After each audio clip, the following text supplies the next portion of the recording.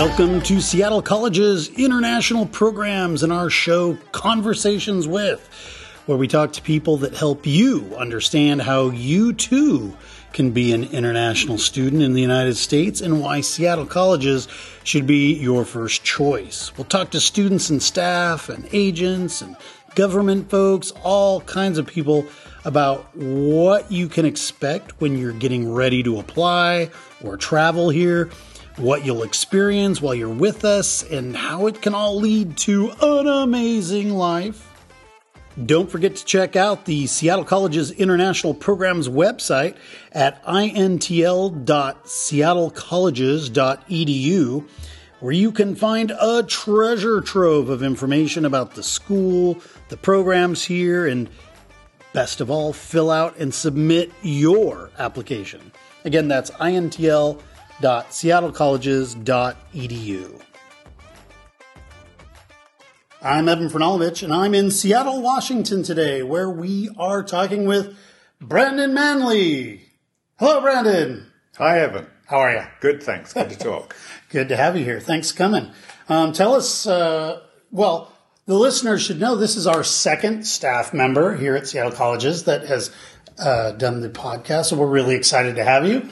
We like to hear from not only the students, but also the staff. So tell us, who are you and what do you do? Where do you work?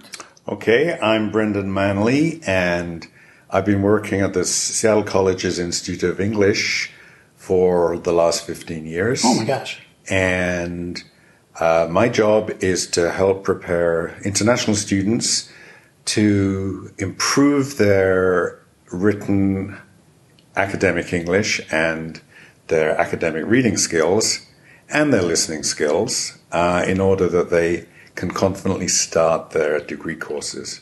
Mm-hmm. Yeah, because they use big words in class, right? Yeah, they have to learn a lot of big words. 15 years, that's a long time. Are you from Seattle originally? No, you can probably tell from my accent that I did not grow up here. I've been in Seattle for 17 years. Oh, okay. Prior to that, I lived in London for 25 years, and I spent most of my previous life in Britain, but not all of it. Mm-hmm. And I was a teacher at a community college, or two community colleges in London, for 17 years prior to coming to Seattle. Okay. So I have worked the majority of my life in community colleges. Sure. So you traded one kind of cloudy, rainy city for another kind of cloudy, rainy city. I did, but Seattle has better summers. It's true. Yeah, we have reliable summers are worth the horrible rainy months. That's true. Yeah. I mean, it doesn't last for a lot of people think it's really rainy here, but it's not too bad. No, it's less rainy than most U.S. cities, but we do have a lot of cloud. Mm-hmm. We can't ignore that. But the summers are really good. Very nice. So why Seattle? Why did you pick Seattle? Because my wife is from Seattle and wanted to come back, and my daughter was about to start college, and she had choices in the UK and the US, and she preferred one of the choices in the US, so we decided we should all move. Very cool. And where did she go to school, just out of curiosity? At Reed College in Portland. Oh, yeah. Very nice. Next state down. Mm-hmm. Yeah. I'm from Oregon originally, so I know all about Reed. And actually, Leslie, our director, she worked at Reed for just a little while. I don't know if you knew that or not. New information for me. Yeah, so you're here in Seattle. You've been working here, teaching English for a long time. So over the last 15 years, what kinds of changes have you seen in the world of English instruction at a program like this? I mean, certainly in the Seattle area, I would have to say that all of the teachers in this sector of education have noticed that programs are closing. Oh. Mm. So, for example, prior to coming to Seattle Central, I worked at the University of Washington. Okay. Not for very long, but their long-standing program closed a few years ago. Other colleges have closed their programs, and I think this is partly because, as I understand it, in a lot of countries where many of our students might come from, there are now more opportunities to stay and study at home. There are more English language medium courses. Some universities have set up satellite campuses in those countries. There are also, particularly since the pandemic, more opportunities to study online. That's true. So programs have shrunk, some have closed, but not R1. I mean, R1 did suffer like everywhere else during the pandemic, but we're increasing in size again. We're getting more students in. No, that's great. Which is great. Yeah, so they do have a lot more choices out there. So what's the pitch? I mean, why should a student who's going, well, I can just bring my English up while I'm here in Kenya or Botswana or wherever, why go to SCIE?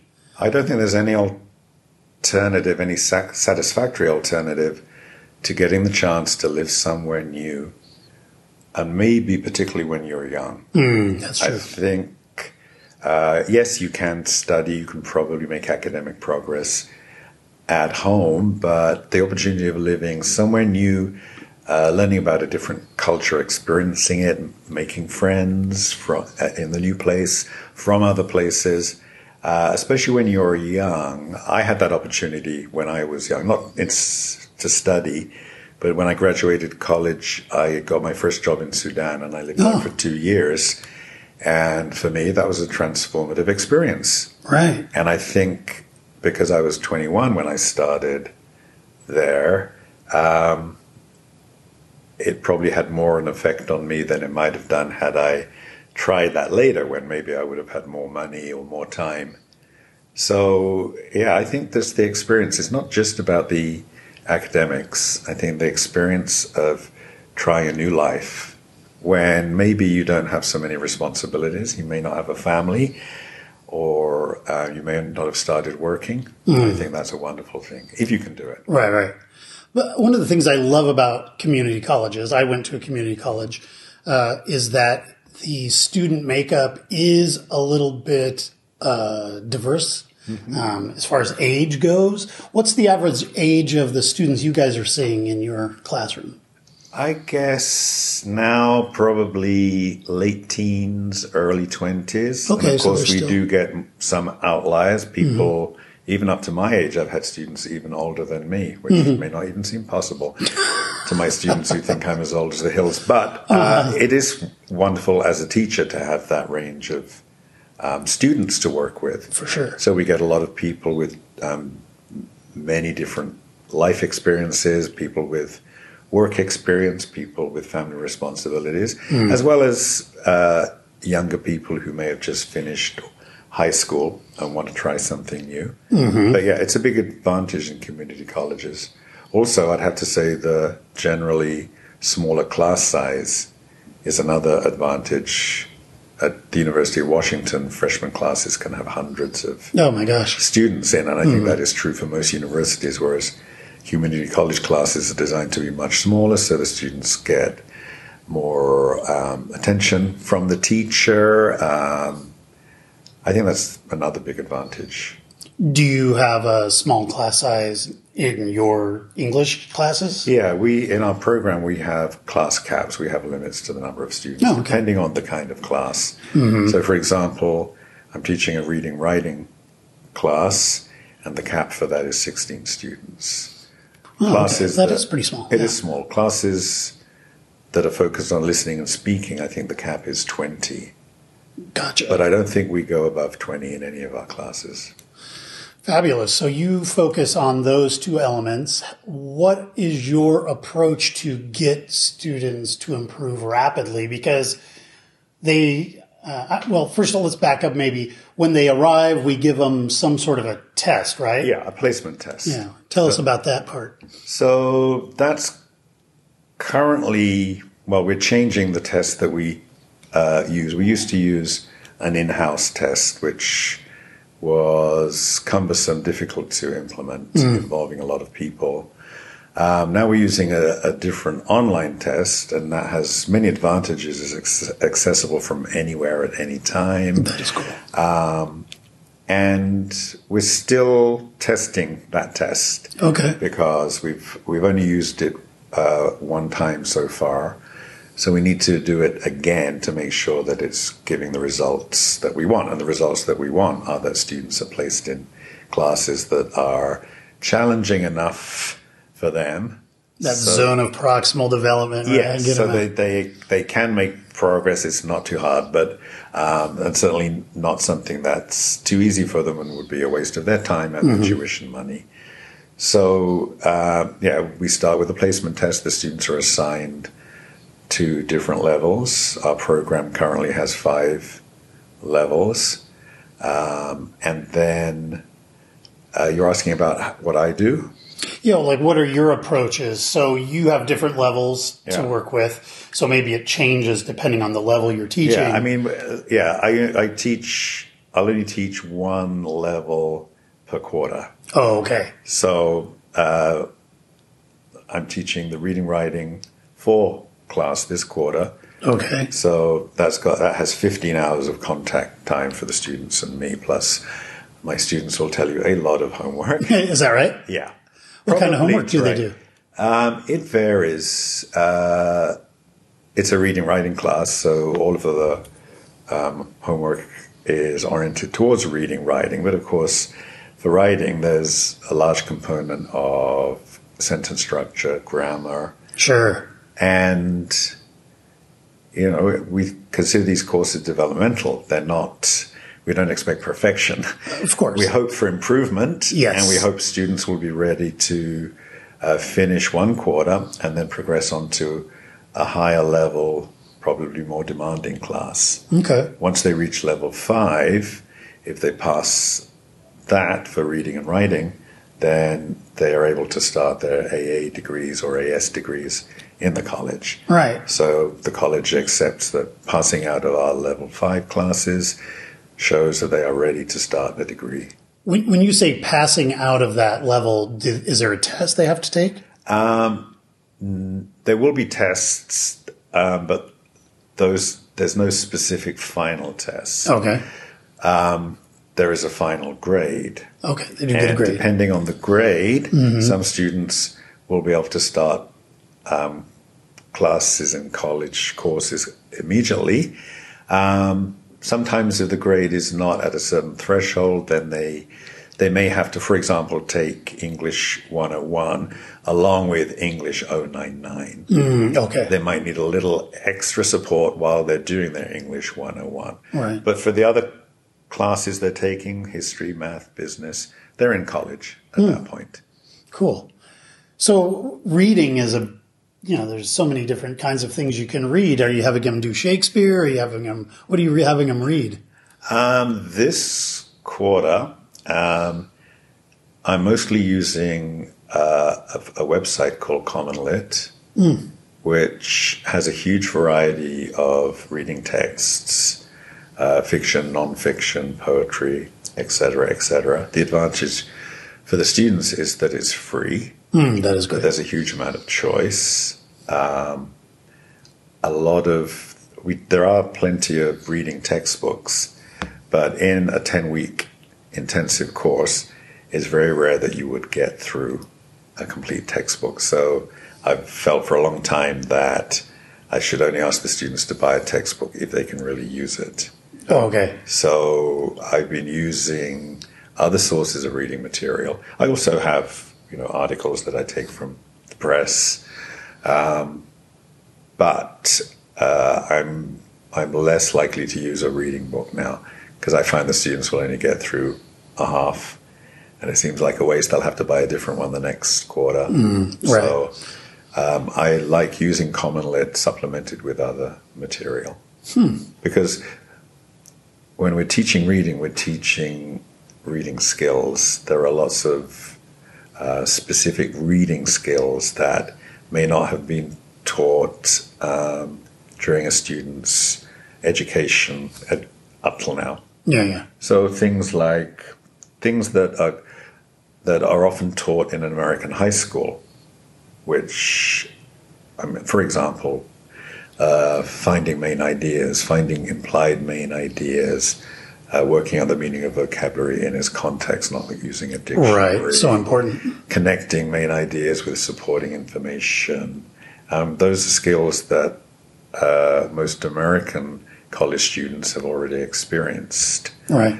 But probably the majority of students, in my experience, in our program may not have experienced their reading education like that. Of course, maybe some version in their first language. But of course, their college teachers will be expecting the students to have those skills. Of course. So it's really our job to try to help the students acquire those skills. And of course, it is a rush. It's a 10-week course. Oh, 10 weeks. Yeah, each quarter for SCIE is only 10 weeks. Okay.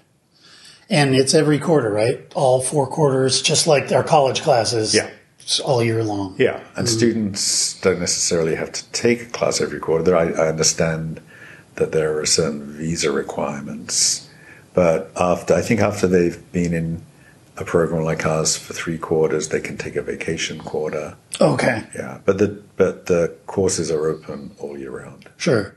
Now, there are 5 levels we talked about earlier, just not too long ago. How many of those students that you get start at level 1? I mean, they just don't speak English at all, hardly. Right now, almost, pretty much nobody. Okay. We don't have this quarter a standalone level 1 class. I think we have 2 combined level 1 and level 2 classes. Oh, okay. So you do have. The proportion of students who are assessed at level 1 is likely much smaller than the proportion of students assessed at level 2. This is a big change.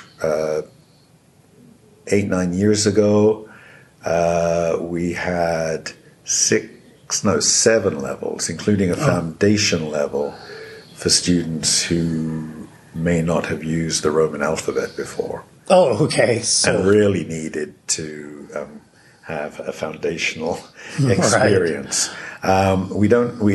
We haven't had students at that level for quite a long time, and we're getting fewer and fewer students who would be assessed at our level 1. We're keeping it open, but often we don't open a class at that level because we just don't have enough students. Right. And that may be something to do with what we talked about earlier about there being other opportunities for students to acquire academic English skills at home, and maybe people will feel better doing it there and then coming when they have some skills already. Because although I said before, it's very exciting and valuable to have the experience, sometimes it's hard to come to a new place and try and work out everything. Well, I taught English for 4 years in China, and it was a great experience. But my classroom was only filled with Chinese students. Right. Your classrooms are filled with people from multiple countries all over the world. Yes. Asian, African, Middle Eastern, Latin American. European. What's your European, right. So what's your approach? Like, they all kind of learn differently? Do you find that they all learn kind of the same, or do you find... I think all, as individuals, everybody brings their own of course, experience. And probably there may be some national curriculum effects from certain countries. So students have been taught to approach learning in certain ways. Okay. There's definitely a big variation. But like I said before, our courses are very intensive in 10 weeks. So, and part of our job is to try to help the students adapt to what might be expected in an American classroom. Right. So, which is different. And which in their eyes or in anybody's eyes may not always seem logical. Yeah. But that's what they're likely to experience. So, I try to model, even though I myself did not grow up in this environment, I think I've managed to learn enough so that I can accurately represent what is likely to be demanded of those students once they start. And for most of our students, they'll probably spend maybe 3 or 4 quarters. It does vary depending on what level they're placed in. So that is a chance for them to get used to the idea that the American educational system will have certain demands, and they'll be able to fulfill those demands. And of course, our students in the higher level classes can also take certain college classes, so they'll be experiencing that while they're in our program.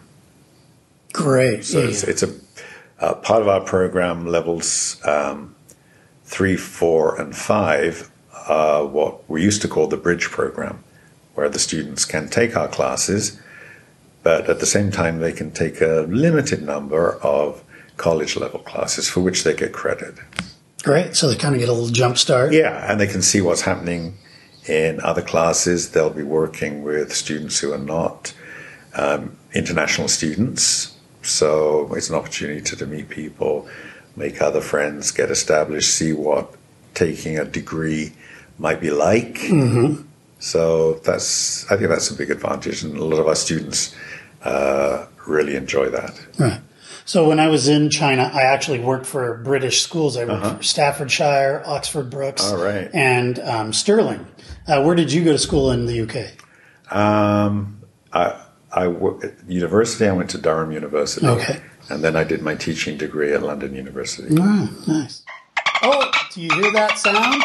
Yeah. Yeah, here we go. Oh, you know what that sound means? It means that it's time for our trivia round. Okay. Oh, that's trivia. I'm going to ask you 5 questions, and if you can answer them all correctly, you'll get a big high five and you'll be on our wall of fame. If you don't answer them all correctly, you'll live in shame, at least for the next few minutes. Well, I'll be used to that. Yeah. So we'll try not to make them too difficult, but here we go. These are all related to what you do. Number 1. How many levels are there in the SCIE program? 5. Ding, ding, ding. So at the highest level, level 5, how many college credits can they take?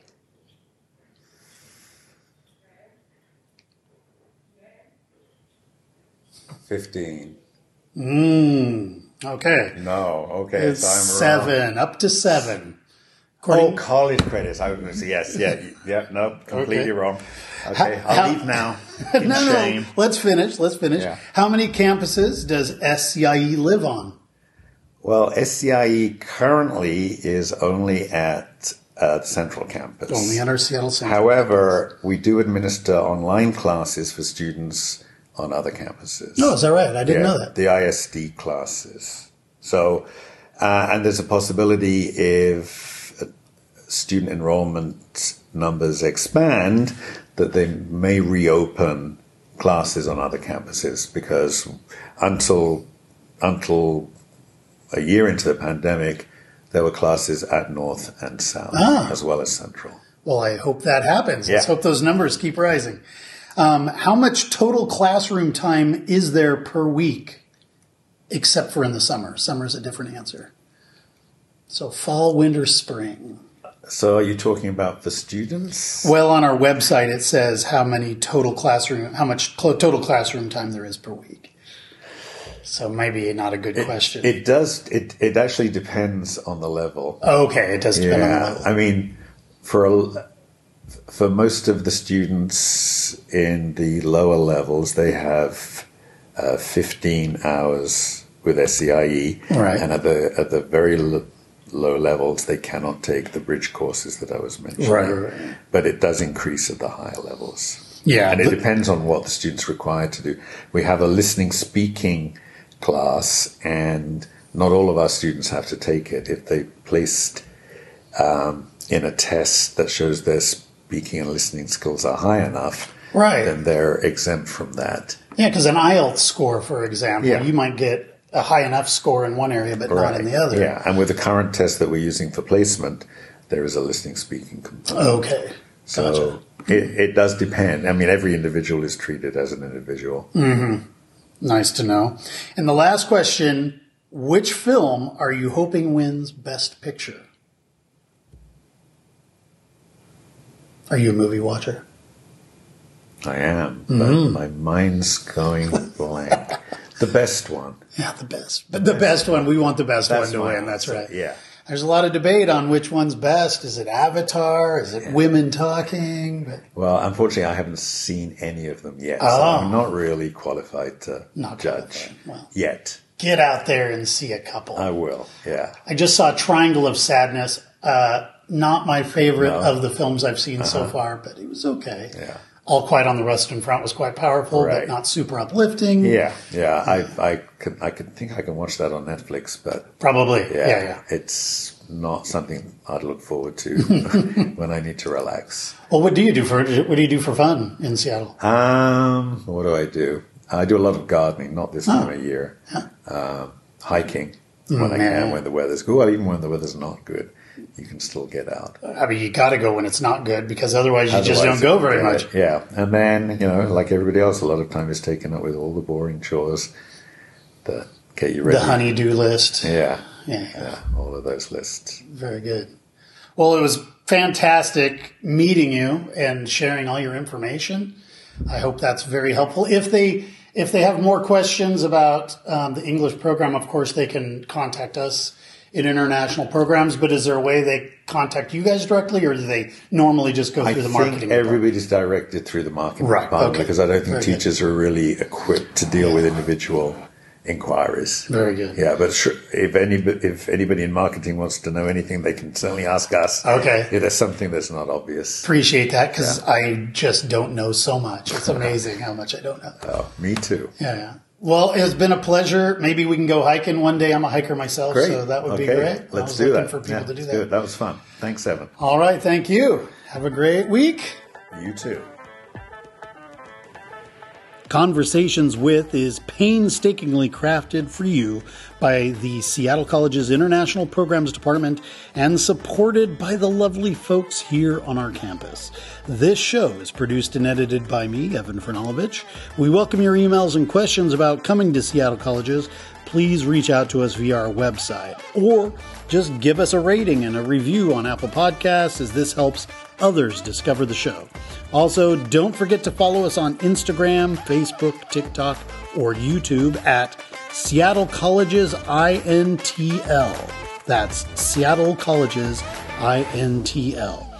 And be sure to check out all of the shows here on Conversations With. Thanks for listening, and we'll see you next week.